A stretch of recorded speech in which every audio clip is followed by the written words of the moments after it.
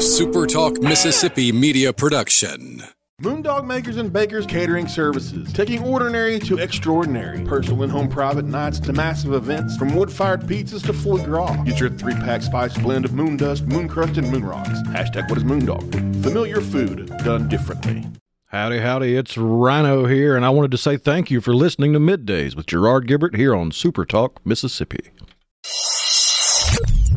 Get ready to go beyond the headlines and join a meaningful conversation with people from around the state. Hello. You're listening to MidDays with Gerard Gibert here on SuperTalk Mississippi.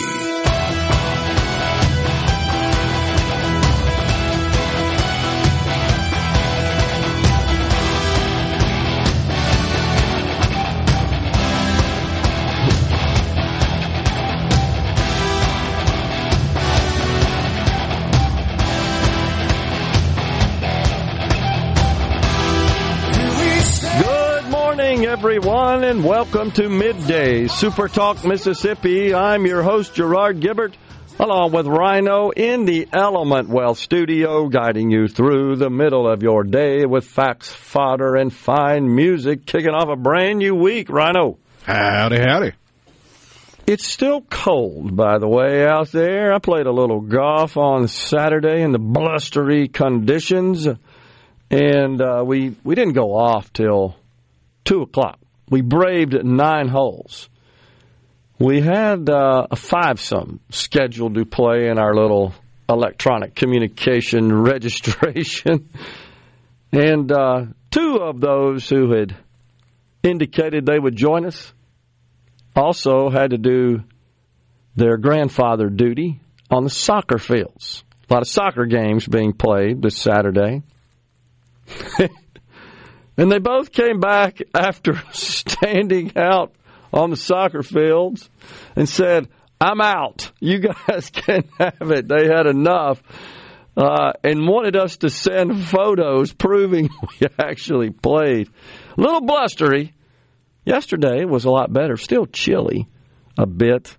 Yeah, I think that's going to make its way out of the Magnolia State today. And it looks like vast majority of Mississippians will have a mild week. Yeah, it looks like it's going to be pretty nice, right nice this week, right? No rain in the forecast and inching ever closer to spring. You know what else is right around the corner, don't you? Daylight saving time, 3 weeks out. Spring forward. Man, I cannot wait for that. Looking forward to it for sure. Well, we got a lot of stuff going on here across the nation in the Magnolia State that we'll get to today. We've got Carl Boyenton, a candidate for Mississippi's 4th Congressional District. He'll join MidDays at 11:05, talk about his campaign. He, of course, is challenging the incumbent congressman who represents the 4th District. That would be in the southern portion of the state. That's Mike Ezell. So we look forward to that interview. In the meantime, we got something that caught my attention yesterday, February 18th, on that day, 1967, a nationally televised celebrity charity softball game at Dodger Stadium. Eddie Feiner, underhand fast-pitch softball pitcher, played for an exhibition team known as the King in his Court. He struck out 6 consecutive big leaguers, including 5 future Hall of Famers. 1967. 39 years old when he did that. He struck out Willie Mays, Willie McCovey, Brooks Robinson, Harmon Killebrew, Roberto Clemente, and Maury Wills. I'll say that I had the honor of seeing Eddie play. Came to Jackson, and there were some softball fields over by Hawkins Field, what we used to call the old air base, because it was Hawkins Field over in West Jackson. Bicycle distance for me when I was a kid. When I was a baseball nut, used to hang around the fields, and there were softball and baseball fields there, full-size field. And he came It's unbelievable how hard he could throw a ball underhanded. I remember him being featured, I think I get this right, in the Sports Illustrated issue. Of course, that magazine is no longer. But back then, I couldn't wait to read every issue as a sports nut. And he was featured in the publication. And I want to say, Rhino, that he had been requested to donate his arm upon death to medical science just for examination. How does this guy throw this thing so hard? What's unique about that? The king in his court. He did not have a full team behind him. Of course, he had a catcher, a first baseman, I think maybe a shortstop and an outfielder or something like that. Well, no, he had 4 players on his team. 4, okay. He originally, he was going to take a bet that he could beat an entire team by himself. But then he figured, this is going to take a while if I got to go behind the plate and get the ball, so I need a catcher. Okay. And then he said, every once in a while they'll get a hit on me, so I need somebody in the field of play. Or hit it. Not necessarily get a hit, but hit it. Yeah. At least hit the ball. Yeah, in fair territory. So I got to have somebody in the field, so that's 3. Well, what happens when it's my turn to bat? And I got the bases loaded, and I've only got 3 people on my team. So that's why he had 4 players on his team. I knew it was something like that. I gave him an extra one, but right. Total of 4.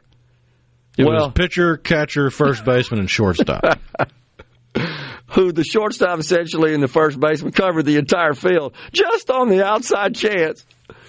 You know, the reality is they were pretty bored. They didn't have a lot to do because nobody could hit it. Unbelievable. So I came across this on social media, and there was somebody who said, I got to bat against him back in 1966 when they were touring on the East Coast. This was in New Hampshire at the Naval Base against the Marine team. He said, believe it or not, I got a single off him, not because of my hitting, but because he accidentally hit my bat. So true. So dang true. Unbelievable, isn't it? It's also President's Day, right? So the markets are closed. I don't have to stress out over watching the kangaroo hop around, get a little respite. And I want to say that got started as a way to celebrate our first president, George Washington. I did catch an interview this weekend on the streets. You know, one of these random reporters goes out on the streets. Hey, what about President's Day? And they asked a few adults, I'm going to say 20-something adults in that age range, who's the nation's first president?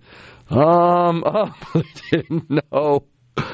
This is kind of sad, isn't it? But I guess it's where we are these days. Unbelievable. He, Mr. Washington, born on February the 22nd, 1732. Pope's Creek Plantation near the Potomac River in Washington.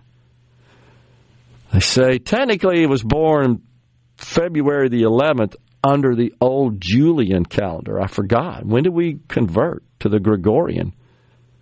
I think that was in the 1750s, I want to say. It comes to mind. Something like that. But I guess he was born under the old Julian calendar, not the Gregorian calendar. I remember that was always a common exercise for software, learning how to write software. It was to take a Gregorian date and convert it. The U.S., Canada, and the UK dropped 11 days to align with the Gregorian calendar in 1752. Okay, how about that? Happened to dig that out of the old noggin. I think it was 1700 something or another. Wow. Japan didn't get on board until 1872, so they had to cut 12 days. And countries such as Russia, Greece, and Turkey didn't switch until the early 20th century, so they had to cut 13 days. Man, how messed up would that have been, having a different calendar across the globe? Wow. Well, there we go. So we got Carl Boynton coming on. We're in the Element Well studio, of course. How about this? A score dating app. This is a new app that basically requires you to have a certain credit score to participate on these dating apps, on this dating app. I want to say it's a 675 credit score. If you sign up, you got to prove through one of the credit scoring services you got at least a 675. So the idea there is I don't want to date anybody if I'm in the market for dating. That's the idea behind this app. They can at least score 675 on their credit. How about that? That's a way, I guess, to avoid the old deadbeats, huh? So to speak. I mean, that doesn't necessarily mean they're a deadbeat, but it does certainly mean that they've got an issue with respect to their credit, and they just don't want that. I thought that was kind of interesting. A credit score requirement to join a credit app.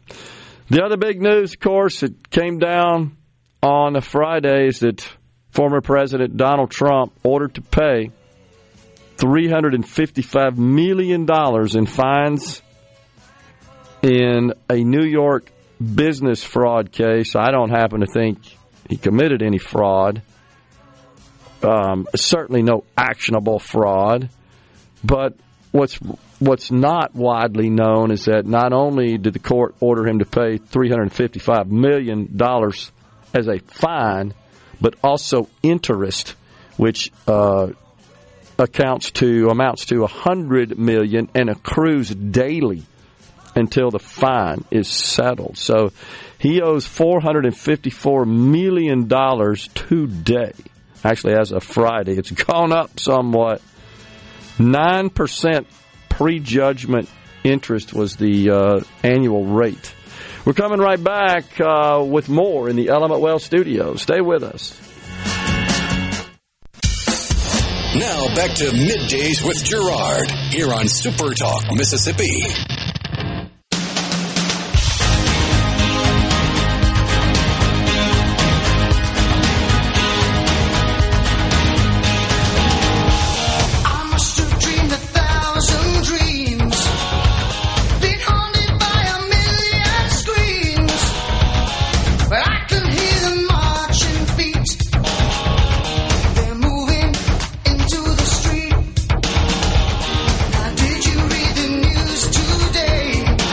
We are back in the Element Well studio. So this case, this verdict that now compels the former president to pay $355 million as a fine, a penalty, to the state. And then interest as well, which is another $100 million and is registering daily at an annual rate of 9%. This is very disturbing because we have a situation where the crime itself, at least the crime as alleged, let me put it that way, by the court, by this judge who clearly has an axe to grind with this former president. There's no victim. There's no harm. There are no damages. There are no consequences. Everybody got paid in full, and we're more than willing to loan more. This is disturbing. Who's next? Me? You? Anybody? And it's all because they believe, they being the court, the plaintiff, the state of New York, the attorney general, that Mr. Trump inflated his assets, his wealth. Well, that's subjective unto itself, especially when you're talking about real estate. But I've never known any lender, whether it's a commercial bank, a private equity firm, what are called mezzanine debt lenders, I've never known them ever to loan money without some third party ascertainment of the value of the asset securing a loan. And in this case, by the way, Mr. Trump also offered a personal guarantee. Now, I've dealt with that in my business career. You don't really like that you have a personal guarantee associated with any debt if you're the borrower. Because it simply means that, hey, if the borrower business, the entity defaults, we come after you personally, your assets personally. Now, in some cases, especially, I can tell you, as a new company, you're not getting any loan without personal guarantees. They want to have access to everything. I don't blame them. It's a high-risk loan. In the case of Mr. Trump, with a net worth at that point of some $3 billion, he gave a personal guarantee. He signed a personal guarantee provision of the loan contract. The credit agreement's what they're called. So they had that, but they never needed it because the loans performed, meaning they were satisfied, paid on time, fully, principal and interest. So who's the victim? Who got hurt? Did the state of New York get hurt? Because that's who's getting the money. I mean, that's just shaking down, extracting assets. I'm no Trump apologist here. I'm blasting the system and this bad law in the state of New York. So technically, what they did is consistent with and inside the law. It's just a bad law that's got to be struck down. So Mr. Trump is going to appeal it. It's going to go first to the New York Supreme Court. They're likely to uphold the verdict based on indications, early indications. Well, then the next step would be the U.S. Supreme Court. Certainly, I hope and pray, they're going to find this ridiculous New York statute unconstitutional and strike it down. I don't think it's, as I recall, Rhino, I don't think it's ever been invoked. It's been on the books like since 1956, I believe. I don't think it's ever been used the way it has here, which is to essentially complain as the plaintiff that the defendant, that would be the former president, he inflated his assets. He owes us money. For what? This is ridiculous. It's so politically charged. It is gross, blatant weaponization of government. And in fact, when you hear Joe Biden, the Democrats, Kamala Harris, and all the other group there, we cannot allow Mr. Trump to get elected again because we'd be living under fascism. No, this is fascism. This is exactly fascism. Is it not, Rhino, according to the classical definition of fascism? This is fascism. That's exactly what it is. It's using government in a way that government feels is in the best interest from a business perspective of the citizenry. This is fascism, what happened in New York. It should shake everyone to their core. Now, I don't really care if he inflated the assets or not. If he inflated his assets and for some reason that resulted in a default, that triggered a default, assets just weren't as valuable as he indicated they were on his what's called a statement of financial condition, an SFC, and the lender absorbed the loan, ate the loan, was harmed financially. Okay, well, that's between the lender and the borrower, not the courts. You may take a case to court to pursue a defaulting borrower, but in my experience, it almost never yields anything. My lawyers used to always say, there are no collections police. It's kind of what they say, and that's true. You're kind of on your own. But in this case, that didn't happen. That's the point. Nobody got harmed. Nobody defaulted. Everybody was paid in full. This is all about trying to discredit a person and work to essentially prevent them from being a candidate for president. It's all about that. Well, let's see. We're going to get $450 million out of him. We'll tie him up in court so he can't effectively campaign, and that'll increase our chances of winning. That's what it's about. How could anybody not see that? So besides the verdict of economic damages that he's having to pay here for misrepresenting his wealth, which I just fail to see, again, how that even matters, even if that were the case. If you could prove he inflated his assets, that's between him and the lender, the borrower and the lender.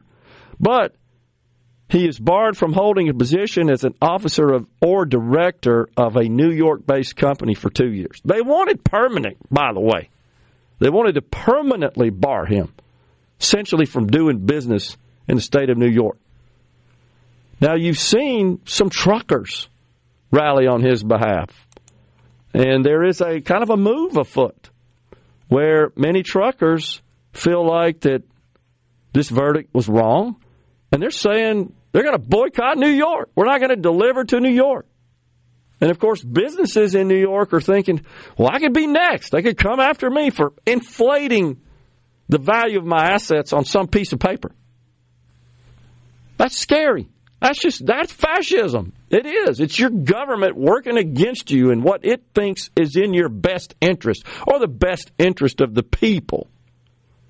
Who in the heck would want to do business in New York? Come to New York, the taxes are insane. The crime is out of control. Now we got the mayor, you've seen this, that wants to house migrants in some ritzy hotel, just take over the hotel. You got all kinds of just societal problems out on the streets. Can't ride the dang subways. Take over schools and recreational facilities to accommodate the illegals. And then they do this, making it virtually impossible. If they wanted to come after you, they could shut you down. Oh, you inflated the cost of that fryer back there in your restaurant. You owe us a bunch of money. That's the kind of stuff we're talking about. Just government acting without any check. And that's scary. And this isn't about Trump. This is about turning the country into a banana republic. That's exactly what happens. Government just has their way. They're not checked. Man, so I was mad as hell, honestly, after I heard that this past weekend. After the verdict came down, it was just wrong. Wrong. It's bad for our economy. It's certainly bad for the state of New York. It's bad for everybody. This sets a precedent.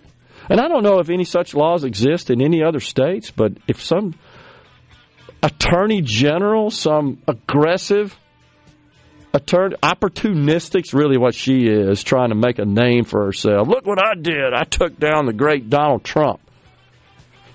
Just abusing power to the nth degree. Same as Fannie Willis down there in Georgia with her dress on backwards.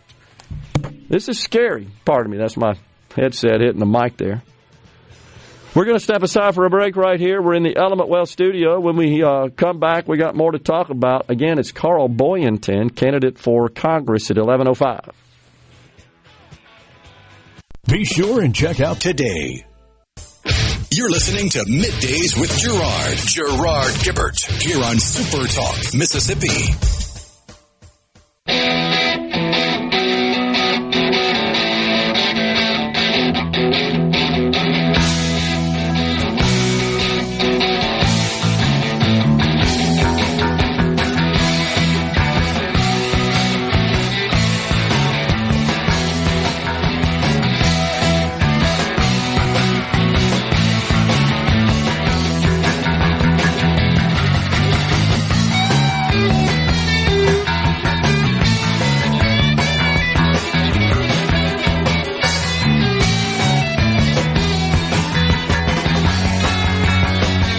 I want you to know I've been tracking the Journey Boys since I saw them a little over a week ago launching the 2024 Freedom Tour in Biloxi, Mississippi. Proud that my home state was where they launched this year's tour. And then they went on down to Fort Lauderdale area and then up to Raleigh. And then they played last night in Baltimore, Maryland. And, of course, my social media Journey Junkie friends, they track all that stuff and share photos. And, Rhino, every show is sold out. Sold out. Now, it's a bunch of people in my age group, of course, but it's still sold out, which I think indicates the music is somewhat timeless. I find that kind of cool, especially for guys in their 70s that are out there doing that. And I know it's only 2.5, 3 hours a night. It's still pretty taxing, I would think. on the body. And then you get up and have to travel to another town, do it again, and make it look like, you're just as excited as the first time you ever did it. Special skill associated with those performers. I'm not just crediting them with that capability. It's everybody that does that, man. That's why we pay the money for them. And then I think it was the Eagles and Steely Dan. They played in the Smoothie King down in New Orleans. Was it Saturday? A lot of friends headed down there. It's over the weekend, I know. That's pretty cool. Another couple of classic rock groups from the same era. Was it Saturday they played? Yeah, it was Saturday. Smoothie King. I think it was sold out, of course. So for the long goodbye tour. Okay. Again, right? Let's see here on the C Spire text line. Mike in Gulfport says Eddie Feiner was fantastic talking about the fast-pitch softball pitcher from the 60s and 70s, the king in his court. He inspired me to try fast pitch. Saw him on old-timey TV. Man, he was. I mean, he was one of a kind, no doubt.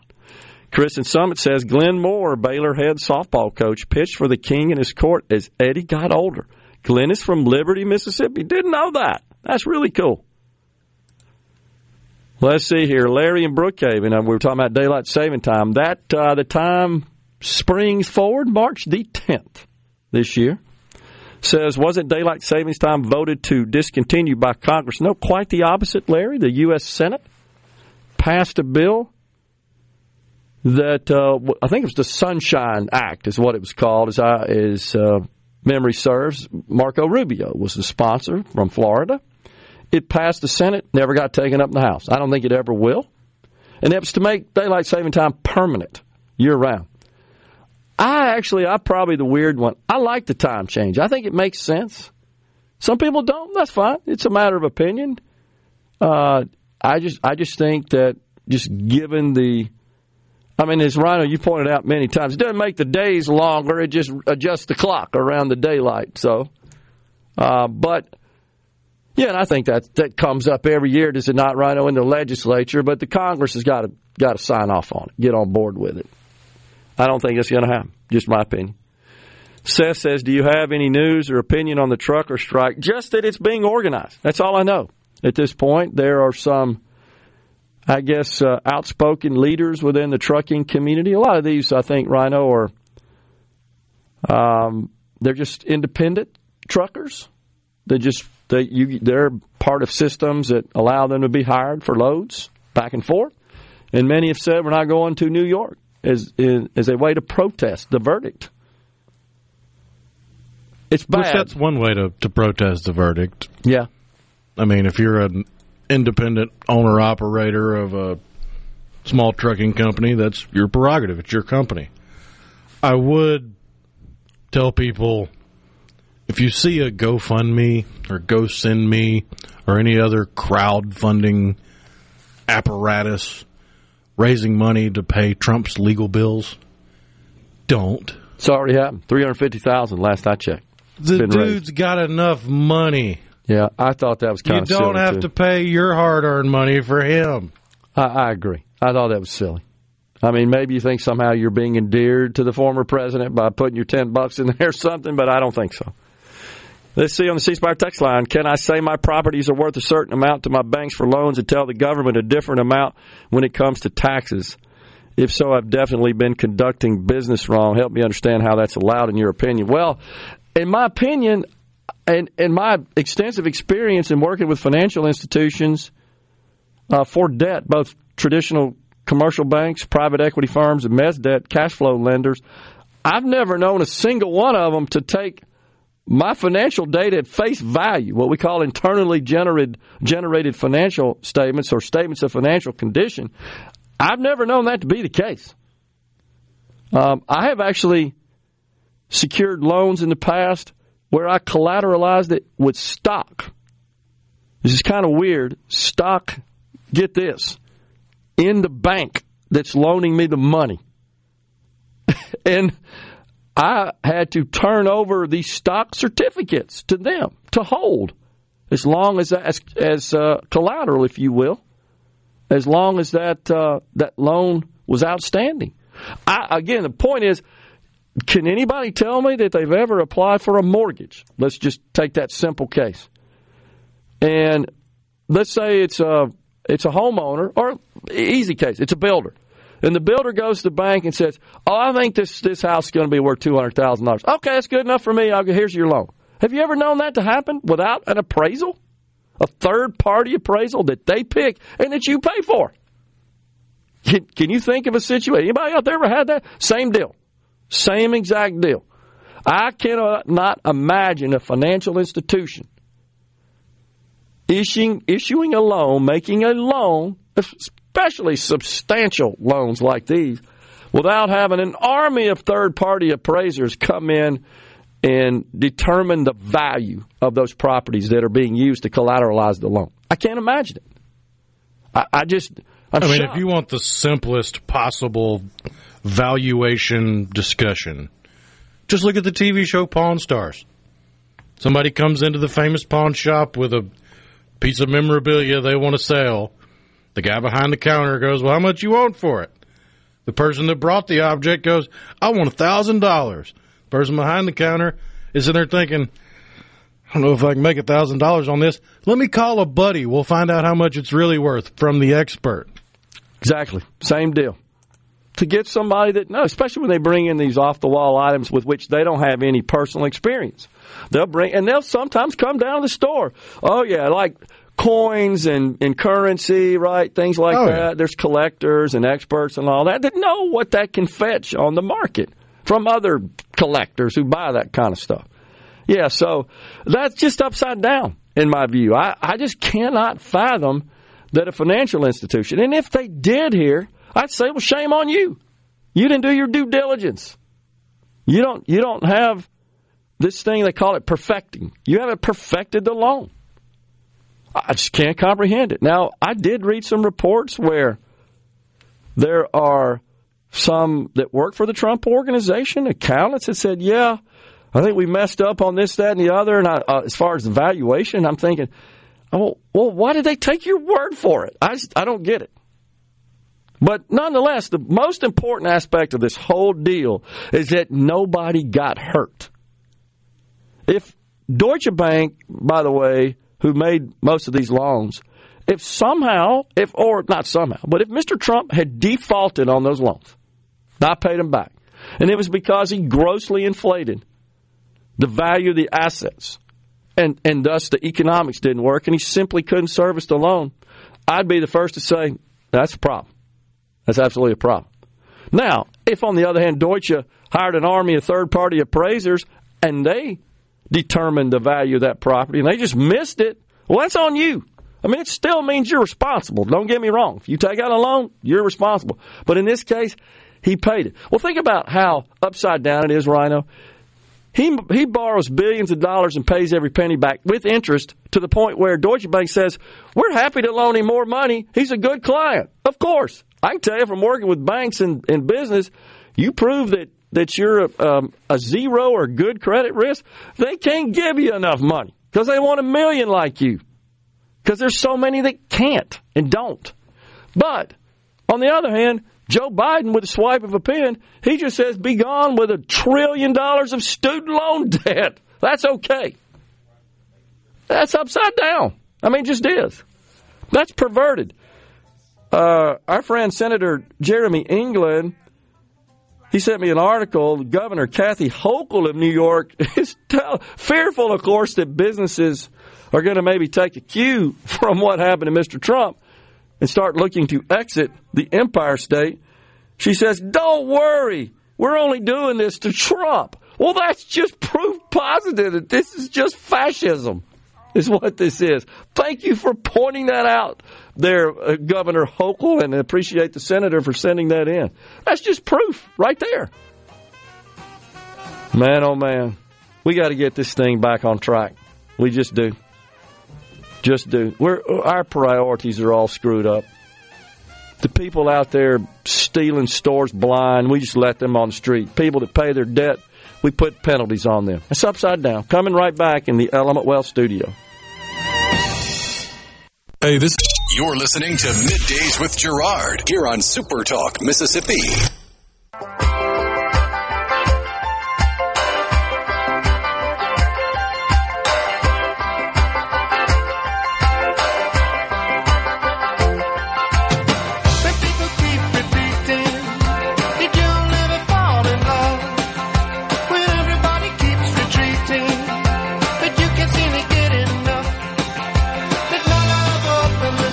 We're back in the Element Wealth studio.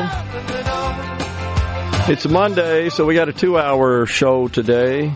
That means Super Talk Outdoors with Ricky Matthews coming up at 12:05. Can the bank countersue, says Dan in Hattiesburg? It will cost them future loans. Well, sure, Dan. I mean, my answer to that, anytime a question is asked about can somebody sue, the reality is for a pretty small cost, you can file a lawsuit against just about anybody for anything. Now, how far that would go, I don't know. It opens up a whole new can of worms, as they say.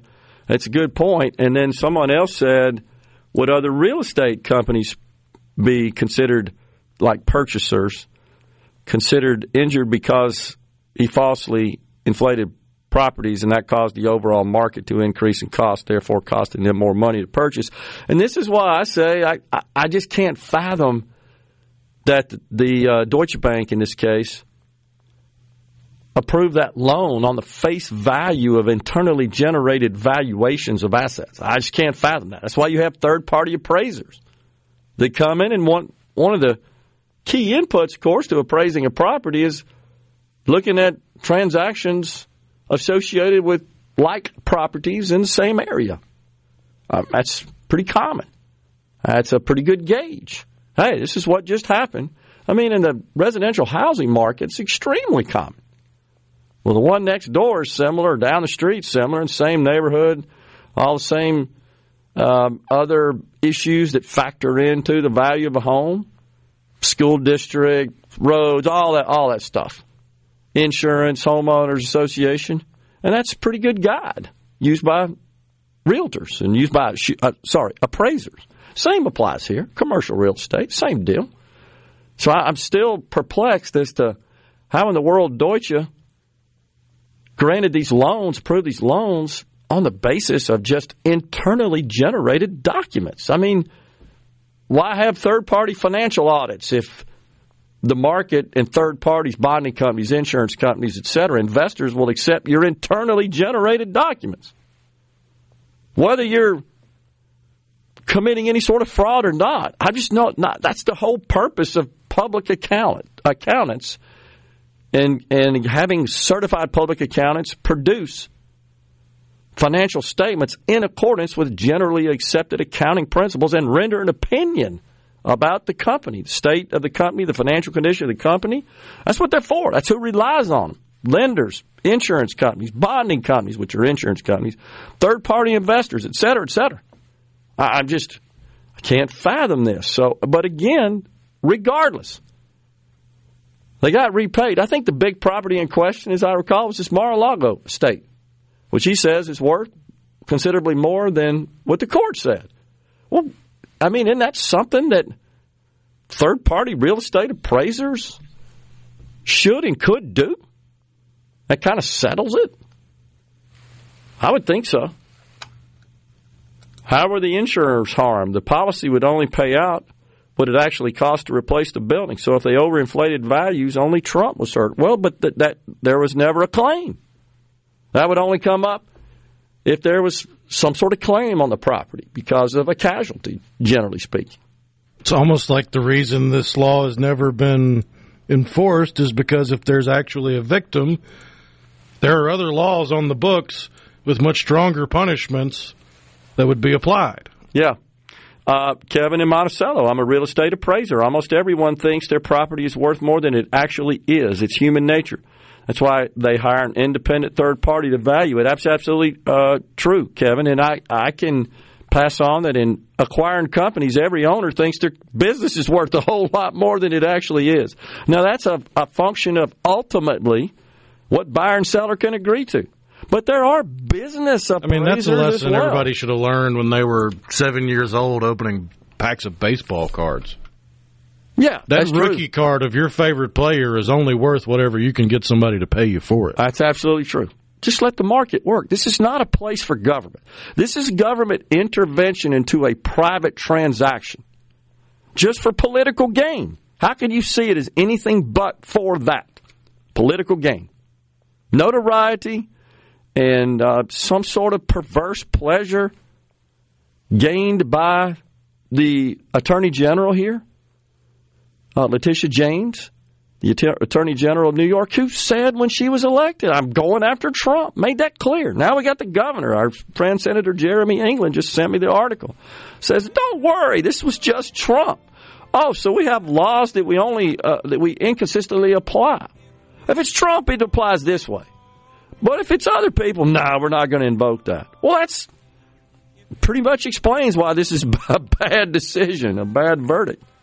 Unbelievable. Really is.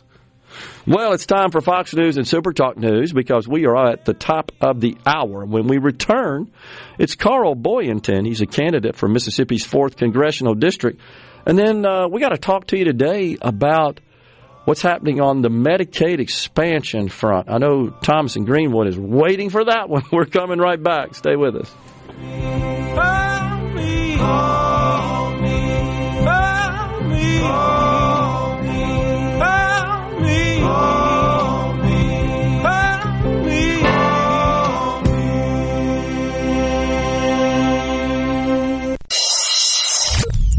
Get ready to go beyond the headlines and join a meaningful conversation with people from around the state. Hello? You're listening to MidDays with Gerard Gibert here on SuperTalk Mississippi.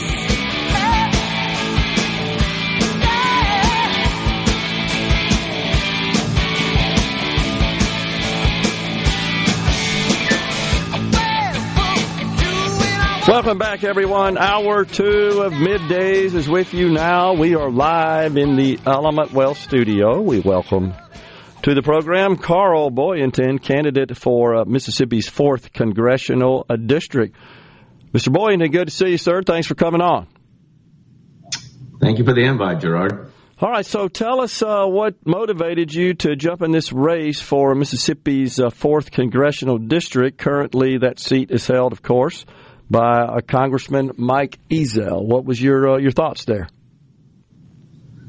Well, I actually helped Mike Ezell get elected.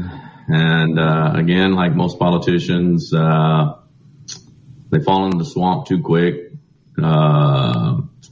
So, I jumped in because, again, Mike Ezell lied. He actually campaigned. We all campaigned on not voting for Kevin McCarthy, and he voted 15 times for him. We campaigned on cutting spending, and he voted with Nancy Pelosi and the Democrats for the debt ceiling, which added $2 trillion to our debt.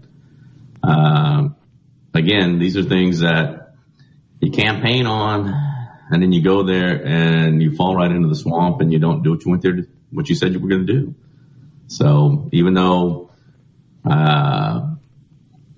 I didn't desire to get into this race this time, I had a lot of people call me and tell me, I needed to get in and challenge him, so I am. Because I believe Mississippi and America needs better. Okay, so let's talk about the debt ceiling. The budget itself is one of the points in your platform. You indicate on your site that you would push a balanced budget amendment. So that's likely not to pass. And if it doesn't, what's next? Well, actually, what I want to push for is to get to zero-based budgeting so that we actually take and have to reauthorize everything in the budget. That alone will balance the budget. If we actually, go out and we have to reauthorize every item in the budget, you'll be able to take a lot of wasteful spending out, programs that aren't, we don't even need anymore. So to me, that's a way to balance the budget. We might never get a balanced budget amendment, but again, it's not like I wouldn't push for it, and I definitely vote for it, but I come up from a business background, so I know how to balance a budget, and I know finance pretty well.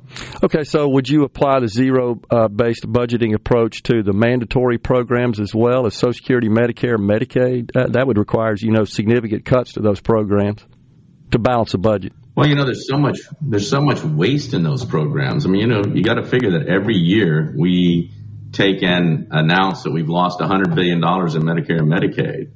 So how about we take a little bit of money and actually enforce the Medicare and Medicaid so that we're not throwing away this money every time?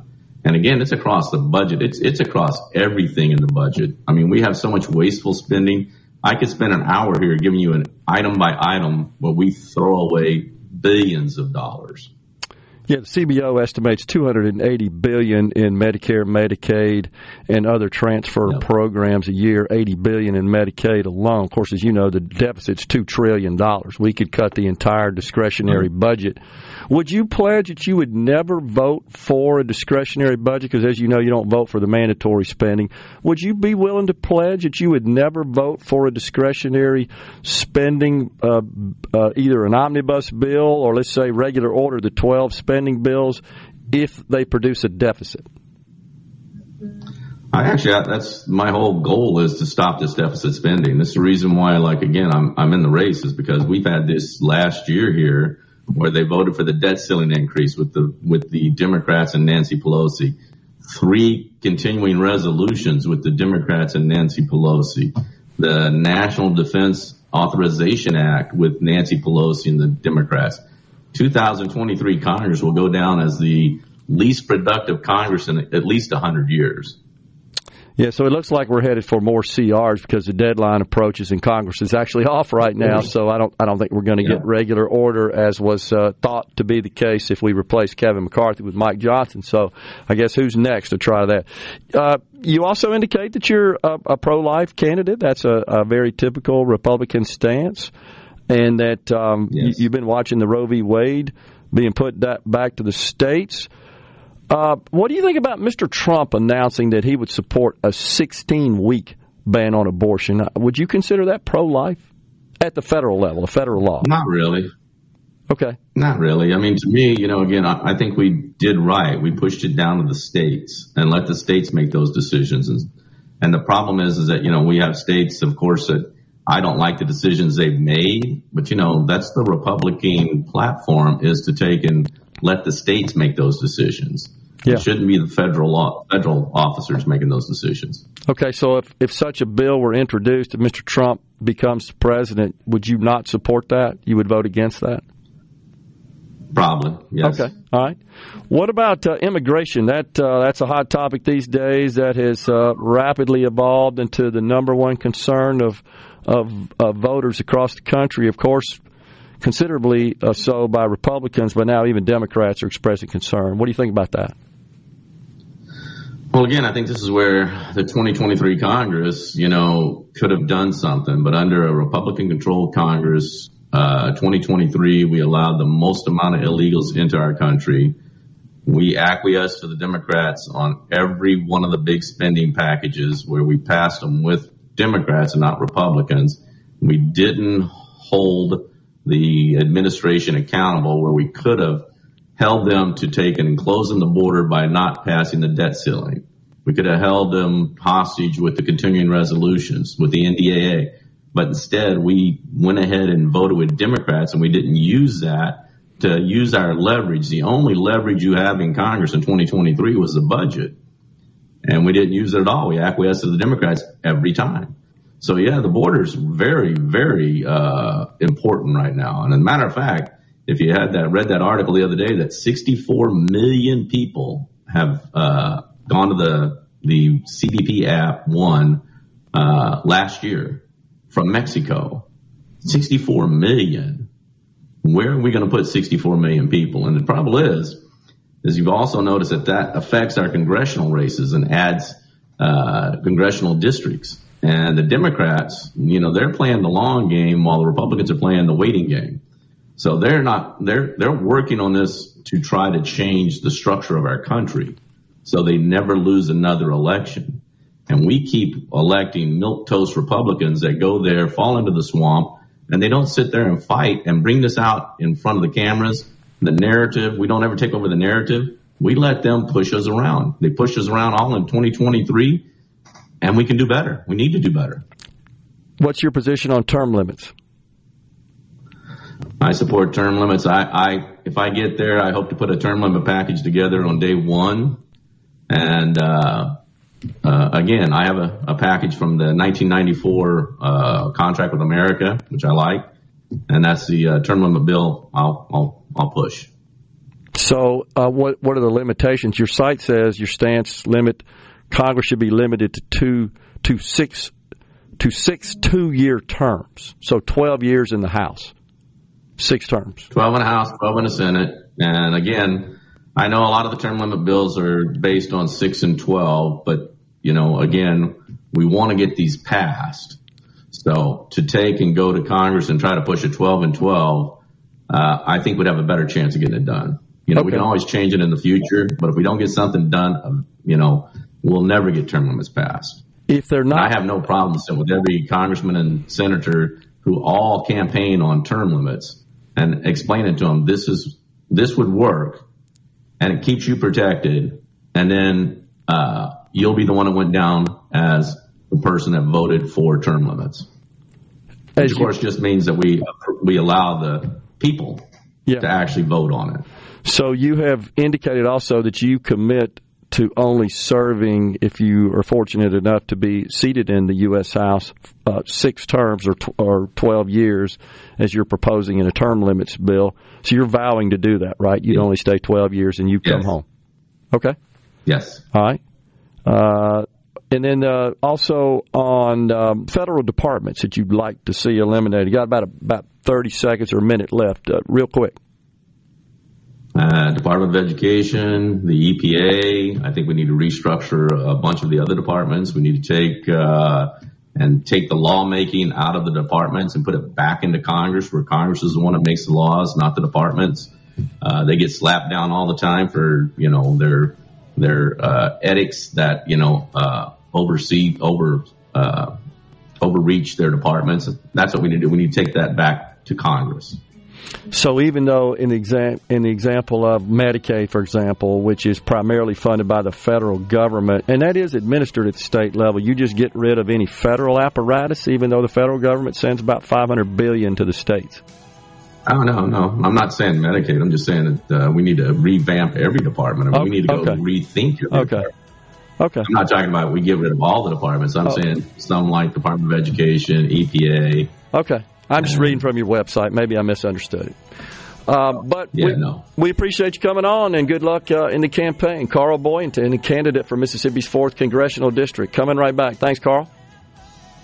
Thank you. Coming right back. Stay with us. Middays with Gerard Gibert. Let's do this. On SuperTalk Mississippi. Let's go.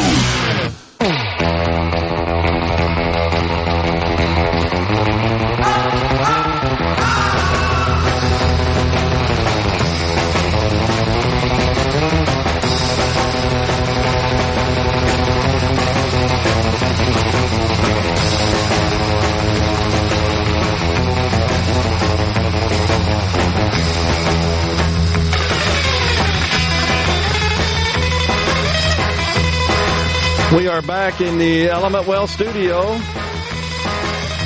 I will say this, Rhino. I guess as a donor to various political campaigns, they all share the mailing list. I'm on like a gazillion of them. Many of them do get trapped in my junk file, and that's fine.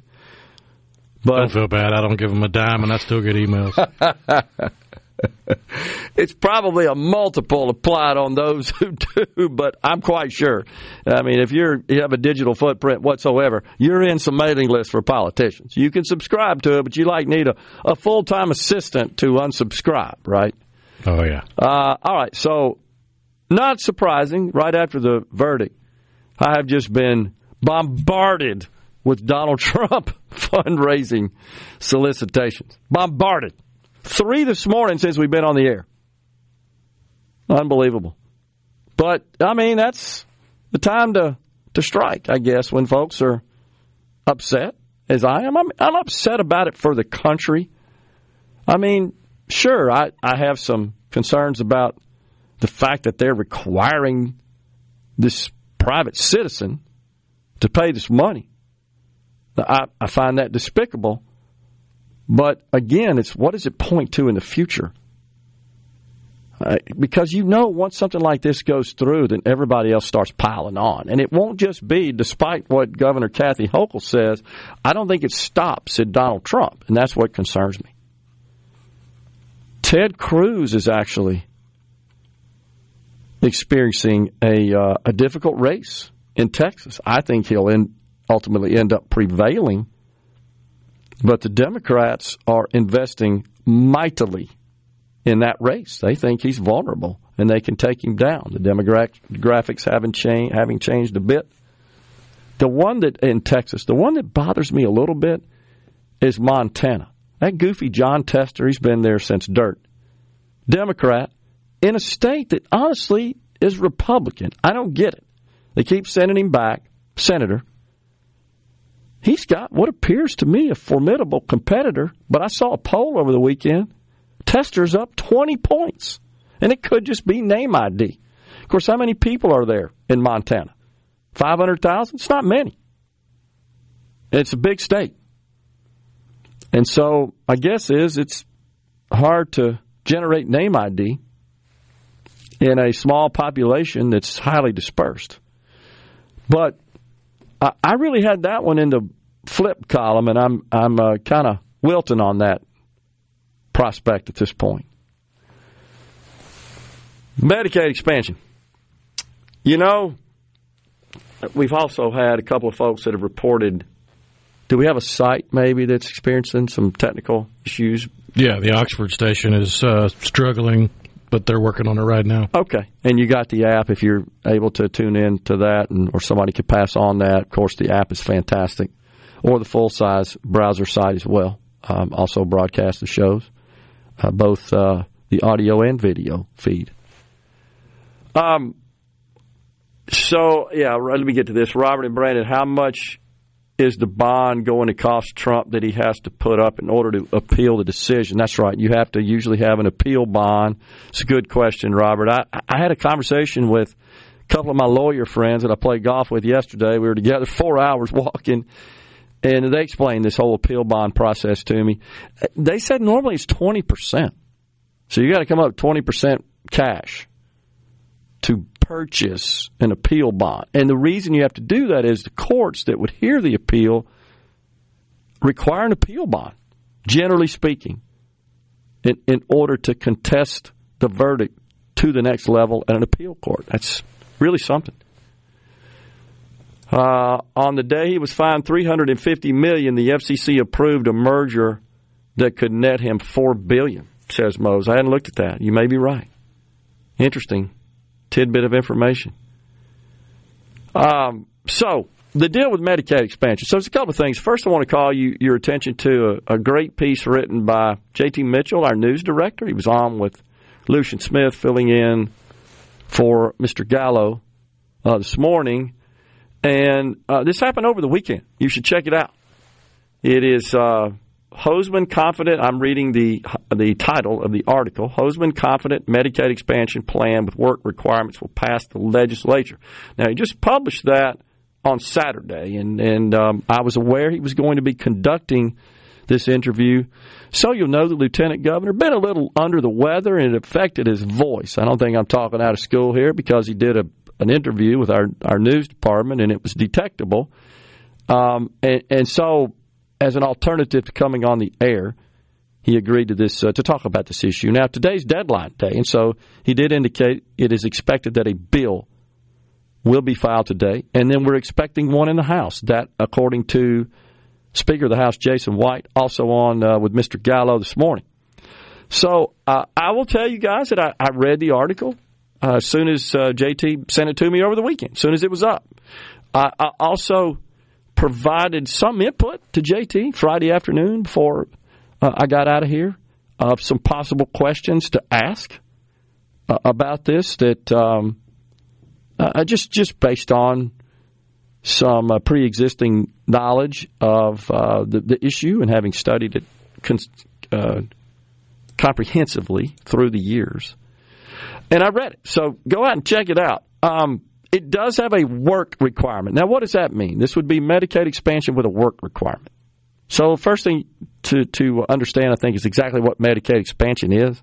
It simply means that Medicaid benefits are extended to a class, if you will, that currently are not eligible for Medicaid, and that would be able-bodied adults. In other words, these are people who are not blind, they're not disabled, they're not the current coverage groups. They're not indigent elderly. They're not pregnant women. They're not children. In households with below, I think it's 250% of the federal poverty level in Mississippi. These would be able-bodied adults whose income is below 138% of the federal poverty level. For an individual, that's about $20,000 a year. That is based on the expansion provision which passed in the Affordable Care Act 2010. It was implemented, the Medicaid expansion program, in 2014. It's been in place for 10 years. 40 states have expanded, 10 have not. Mississippi is one of them. That also includes Tennessee, Alabama, I'm just recalling from memory here, Rhino, Georgia, Florida, I think it's Wisconsin, and there's somewhere else out there in the Midwest. Is it Kansas or Oklahoma? One of those. So Kansas. Okay. So pretty much the Southeast in a row there. Mississippi, Alabama, Georgia going east, Florida, Tennessee, and then South Carolina, I believe. And then Kansas, right? And Michigan. Yeah, Alabama, Florida, Georgia, Kansas, South Carolina, Tennessee, Texas, Wisconsin, Wyoming, Texas. Mississippi. My apologies. Texas, the big one. That's the big prize that Medicaid, of course, proponents, Texas and Florida, where most who would be covered if they expanded Medicaid. All right, so Mississippi's one of those that has not. Neighboring neighboring Louisiana to our east, and Arkansas have. To the north, Tennessee has not. Being debated this year again, expecting a couple of bills. Work requirements, back to that. So during the Trump, so there's this provision in the Medicaid program called Section 1115 waivers. Essentially, understand that Medicaid is administered at the state level, but it is jointly funded by the federal government and the state governments. The federal government's portion of the funding, it's called the federal match. FMAP is the acronym for short, and that stands for Federal Medical Assistance Percentage. Minimum is 50%. It's based on the per capita income of the state. Mississippi has the lowest per capita income of the state. Thus, our FMAP percentage is the highest in the country. In other words, we get more federal assistance for our Medicaid program as a percentage than any other state. It sits at about 76, 77%. It varies a little bit from year to year whenever they do that testing. The state's responsible for the remaining. It's the second most expensive program in our general fund budget at the state level, just under $1 billion a year, second to education, which is about $2.3 billion a year of general fund spending. So, expansion. If the state agreed to expand, originally it was required in the Affordable Care Act, but the Supreme Court decision to uphold the individual mandate included this rather obscure ruling as well that said, hey, federal government, you can't require states to expand into a new coverage group in Medicaid to retain existing standard Medicaid. That was part of that very pivotal Supreme Court ruling that kept the entire law from being repealed, honestly, and struck down. And that's why all states haven't expanded. Mississippi's one of those. When we come back, we'll talk about what is being proposed, just a little background there. In Mississippi, at least what we've been informed of by the Speaker and by the Lieutenant Governor, and see where that goes. Coming right back in the Element Well studio.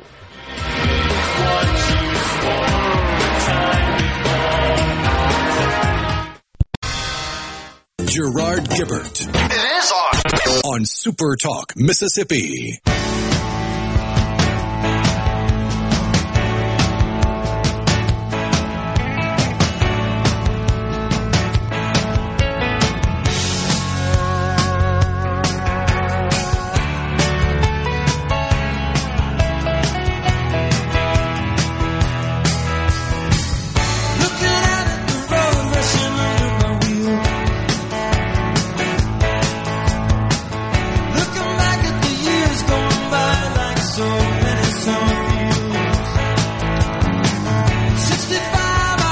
We are back in the Element Well studio.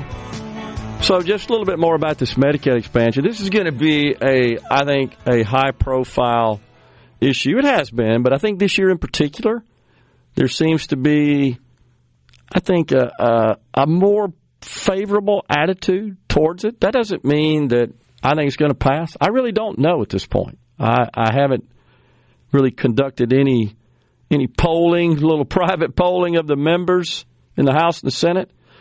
Clearly, the lieutenant governor supports it because in his interview with our J.T. Mitchell from the news department, again, that article at supertalk.fm, it's a great piece that outlines the lieutenant governor's thoughts. So a couple of things, just reading through it, which I did as soon as it was sent, is that he seeks, does the lieutenant governor, what's called a waiver. We talked about that, a Section 1115 waiver. And that's just a request to the federal government, to CMS, the group that manages the Medicaid program at the federal level, to say, look, we want to operate ours here in our state, since it is a jointly funded program, and the program does provide some latitude to the states and how they operate it.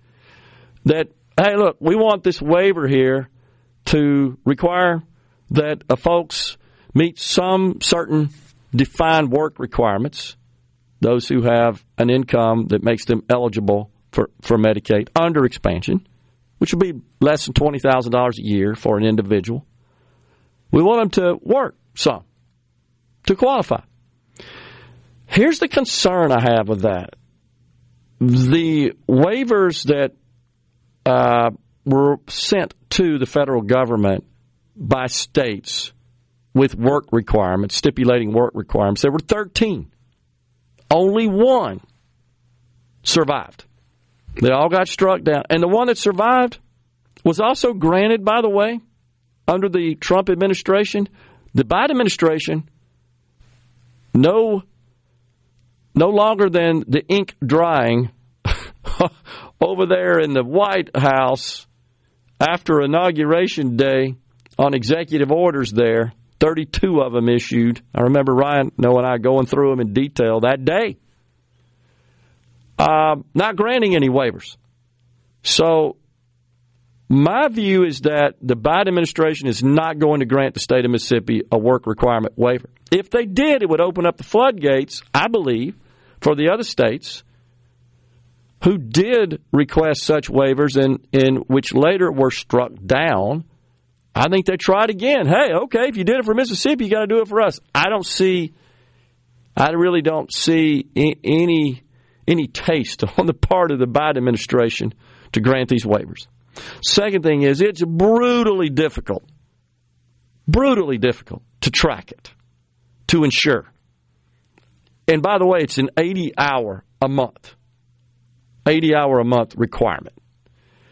And it's really, really difficult to ascertain whether or not someone enrolled in these federal assistance programs, such as TANF and SNAP and Medicaid, are actually meeting that requirement. They're actually working. It's hard.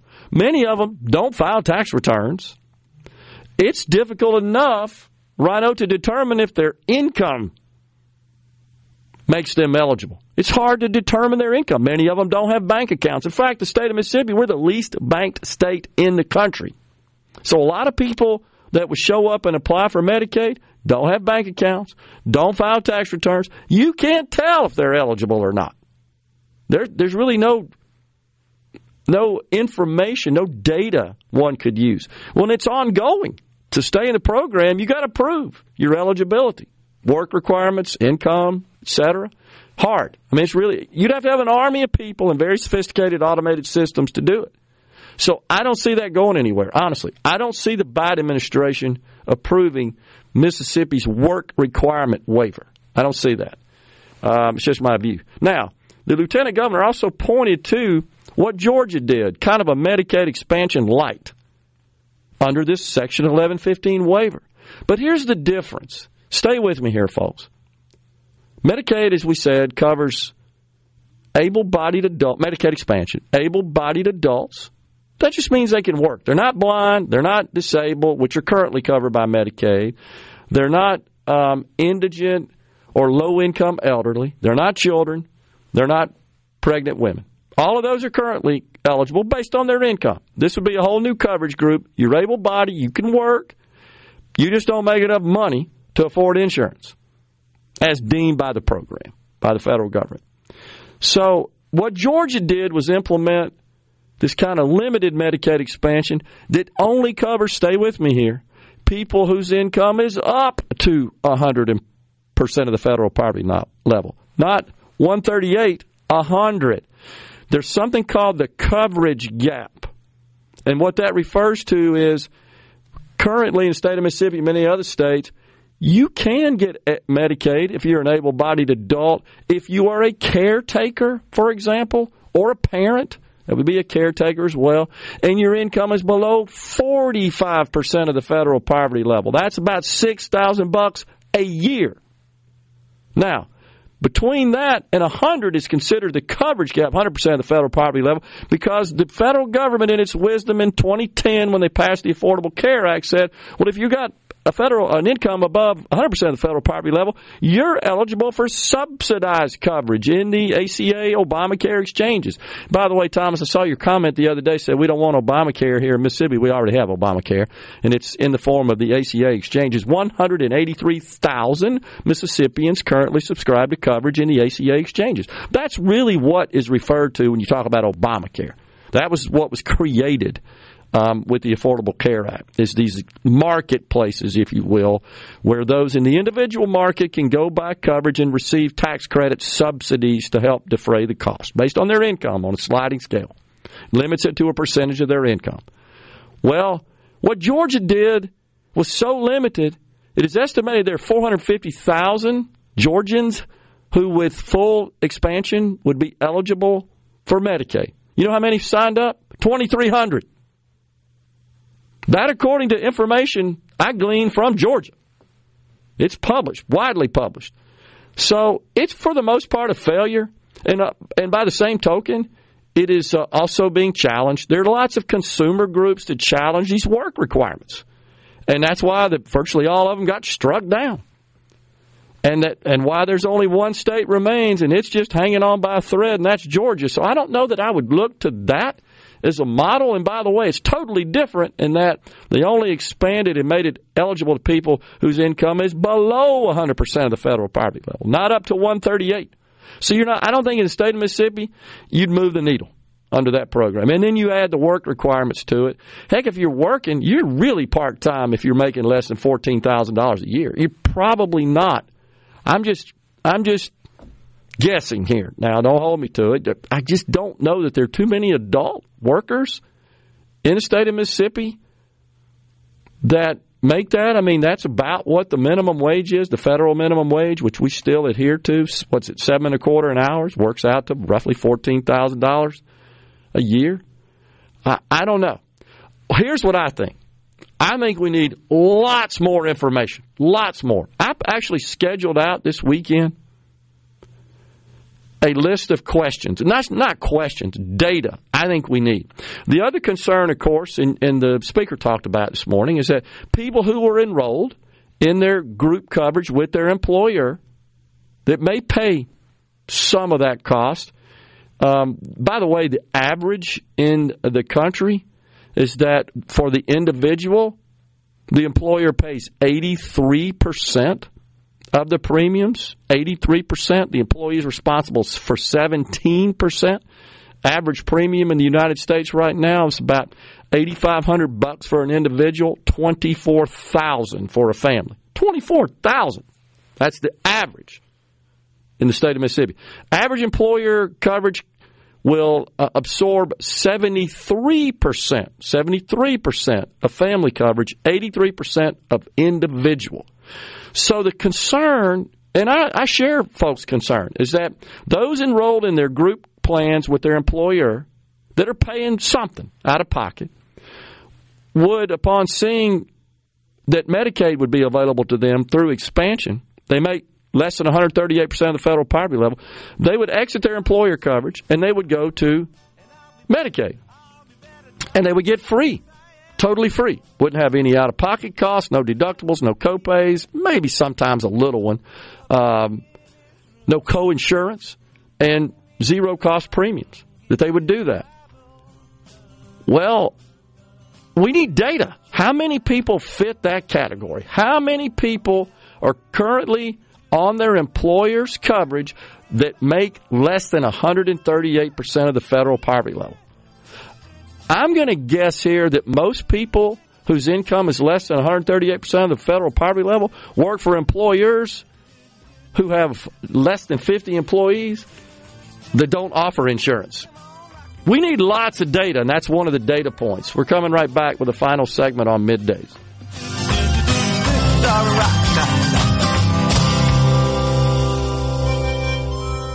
We've sent... Are we going to do this? Middays with Gerard Gibert. Keep rolling.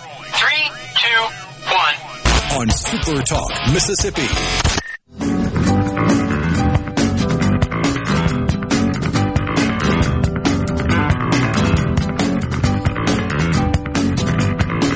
We're back in the Element Well studio, final segment. Yeah, I heard the speaker, Mo says that was covered on the Gallo Show. Right, I heard the speakers, talk about that they want to implement a 12-month waiting period now. So that if you decided, hey, look, I can go to Medicaid and get totally free. I don't have to pay anything, even though your employer guarantees. So I don't know what the data is in Mississippi. I know what it is nationwide. That's tracked. It's 83% of individual coverage and 73% of family coverage is absorbed by the employer. The employee is responsible for the remainder. Something else that happened, and I don't want to get into it today, it's complicated. It's called the family glitch. By the way, it's the family glitch, Rhino, that sparked my interest in politics. It just got resolved last year, and I started asking this question in 2008. And the IRS didn't know what to do. They wrote the law. It was a drafting error. And the IRS, and they dumped this on the IRS, who's then got to codify that. Because, the Affordable Care Act, it's a series of debits and credits. There's more of the law that's codified in IRS regs than any other agency. Think about it. It's subsidized coverage. It's the way they require you to have insurance and pay penalties. It's employers that have to pay penalties if they don't provide minimum essential coverage and don't make it affordable. All that stuff's IRS junk. There's some insurance reforms, there's no doubt. And then the expansion of Medicaid. It was just a new coverage group. Honestly, that ain't that complicated relative to what was brand new. That's just adding a coverage group to Medicaid, if you will, layering that on. But in the private sector, that turned it upside down. The medical loss ratio and the community rating, I know you know what I'm talking about, and I'll get into it tomorrow. All that changed in the Affordable Care Act. The pre-existing conditions, a lot of people. So every time you hear President Trump and any Republican say, I'm protecting pre-existing conditions, in other words, you're protecting a key provision of Obamacare. That's just the truth. You can get mad at me all day long. I'm just telling you the truth. That didn't exist in the individual market. It had been around in the group market since 1996. That's a ruse to a great extent. I just don't think that CMS is going to think kindly to Mississippi's request. I could be totally wrong. They may have already had all these conversations with CMS. They say, yeah, if you put forth a waiver for a work requirement and this 1-year delay in transferring from private commercial group coverage to Medicaid, yeah, we're on board. The floodgates would open. That's all I'm saying, that the 13 states that used to have that all got struck down, or they just said it's more of a hassle to us, honestly. It costs more for us to administer that and to monitor and manage it than it does just to cover them from a state's perspective. Federal government honestly ought to give money to the states to build more robust eligibility checking systems. That's what's needed across all those transfer programs. It's not just Medicaid. Like I said, it's TANF, it's SNAP, it's housing assistance, the myriad of other programs that are all based on income. And I know people think, people are going to gain that. You don't think that folks in the private sector are managing their capital gains, for example, and their income so as to avoid creeping into a higher tax bracket? You don't think employers manage their staff so as not to get over the magic number of 50, which triggers all the Obamacare requirements and penalties? Of course they do. Every day. That's been going on. It's just because everything's based on these numeric thresholds. So those are all valid concerns. I'm with them. And if we can get this thing through, it's better. However, it's my belief that a fraction of the people eligible for Medicaid. This is not a statement for it or against it. It's just my perspective. that a fraction of the people, just as we saw what happened in Georgia, that would be eligible for Medicaid under expansion without work requirements, I just think a lot of them don't want to work. And you've pointed this out many times. Why in the world would they sign up? They're getting free health care now. They're not paying for it now. And this thing that's different about Medicaid as a transfer program, you're not transferring money to the patient. You're transferring it to the hospital, to the provider who's caring for the patient. Because right now they're getting zero. That's what's got to be addressed. That ought to be the problem we're trying to solve. Not just say, well, Medicaid expansion is the route to fixing that problem. Well, it may be to some extent, but the bigger, larger problem is people in Mississippi, unfortunately, are sick. We have an unhealthy population. Our lifestyles are bad for our health. They're not the best. And then we end up, much of our population, in the hospital. You know this, right? They're showing in the hospital, never having gotten a wellness exam, and then all of a sudden they're becoming symptomatic, and they got a blood sugar of 500. Next thing you know, you're amputating a leg. I'm not exaggerating, am I? No. That happens. And then it's life care because it's irreversible at that point. That's what we got to focus on and address. We're too hyper-focused on to expand Medicaid or not. That is maybe part of the discussion, but the larger discussion is how do we improve? And I know if he's listening out there, Dr. Dan Edney, who runs the Department of Health, he's a big proponent and a champion for improving the quality of our health. Not just health care, our state's health. And I'm with him, and he's right. That's what we need to be working on. I don't see any public policy to address that, honestly, with any vigor. We're out of here today. It is Ricky Matthews, Super Talk Outdoors next. Thanks for joining. Back with you tomorrow. Stay safe, and God bless everyone. A SuperTalk Mississippi Media production.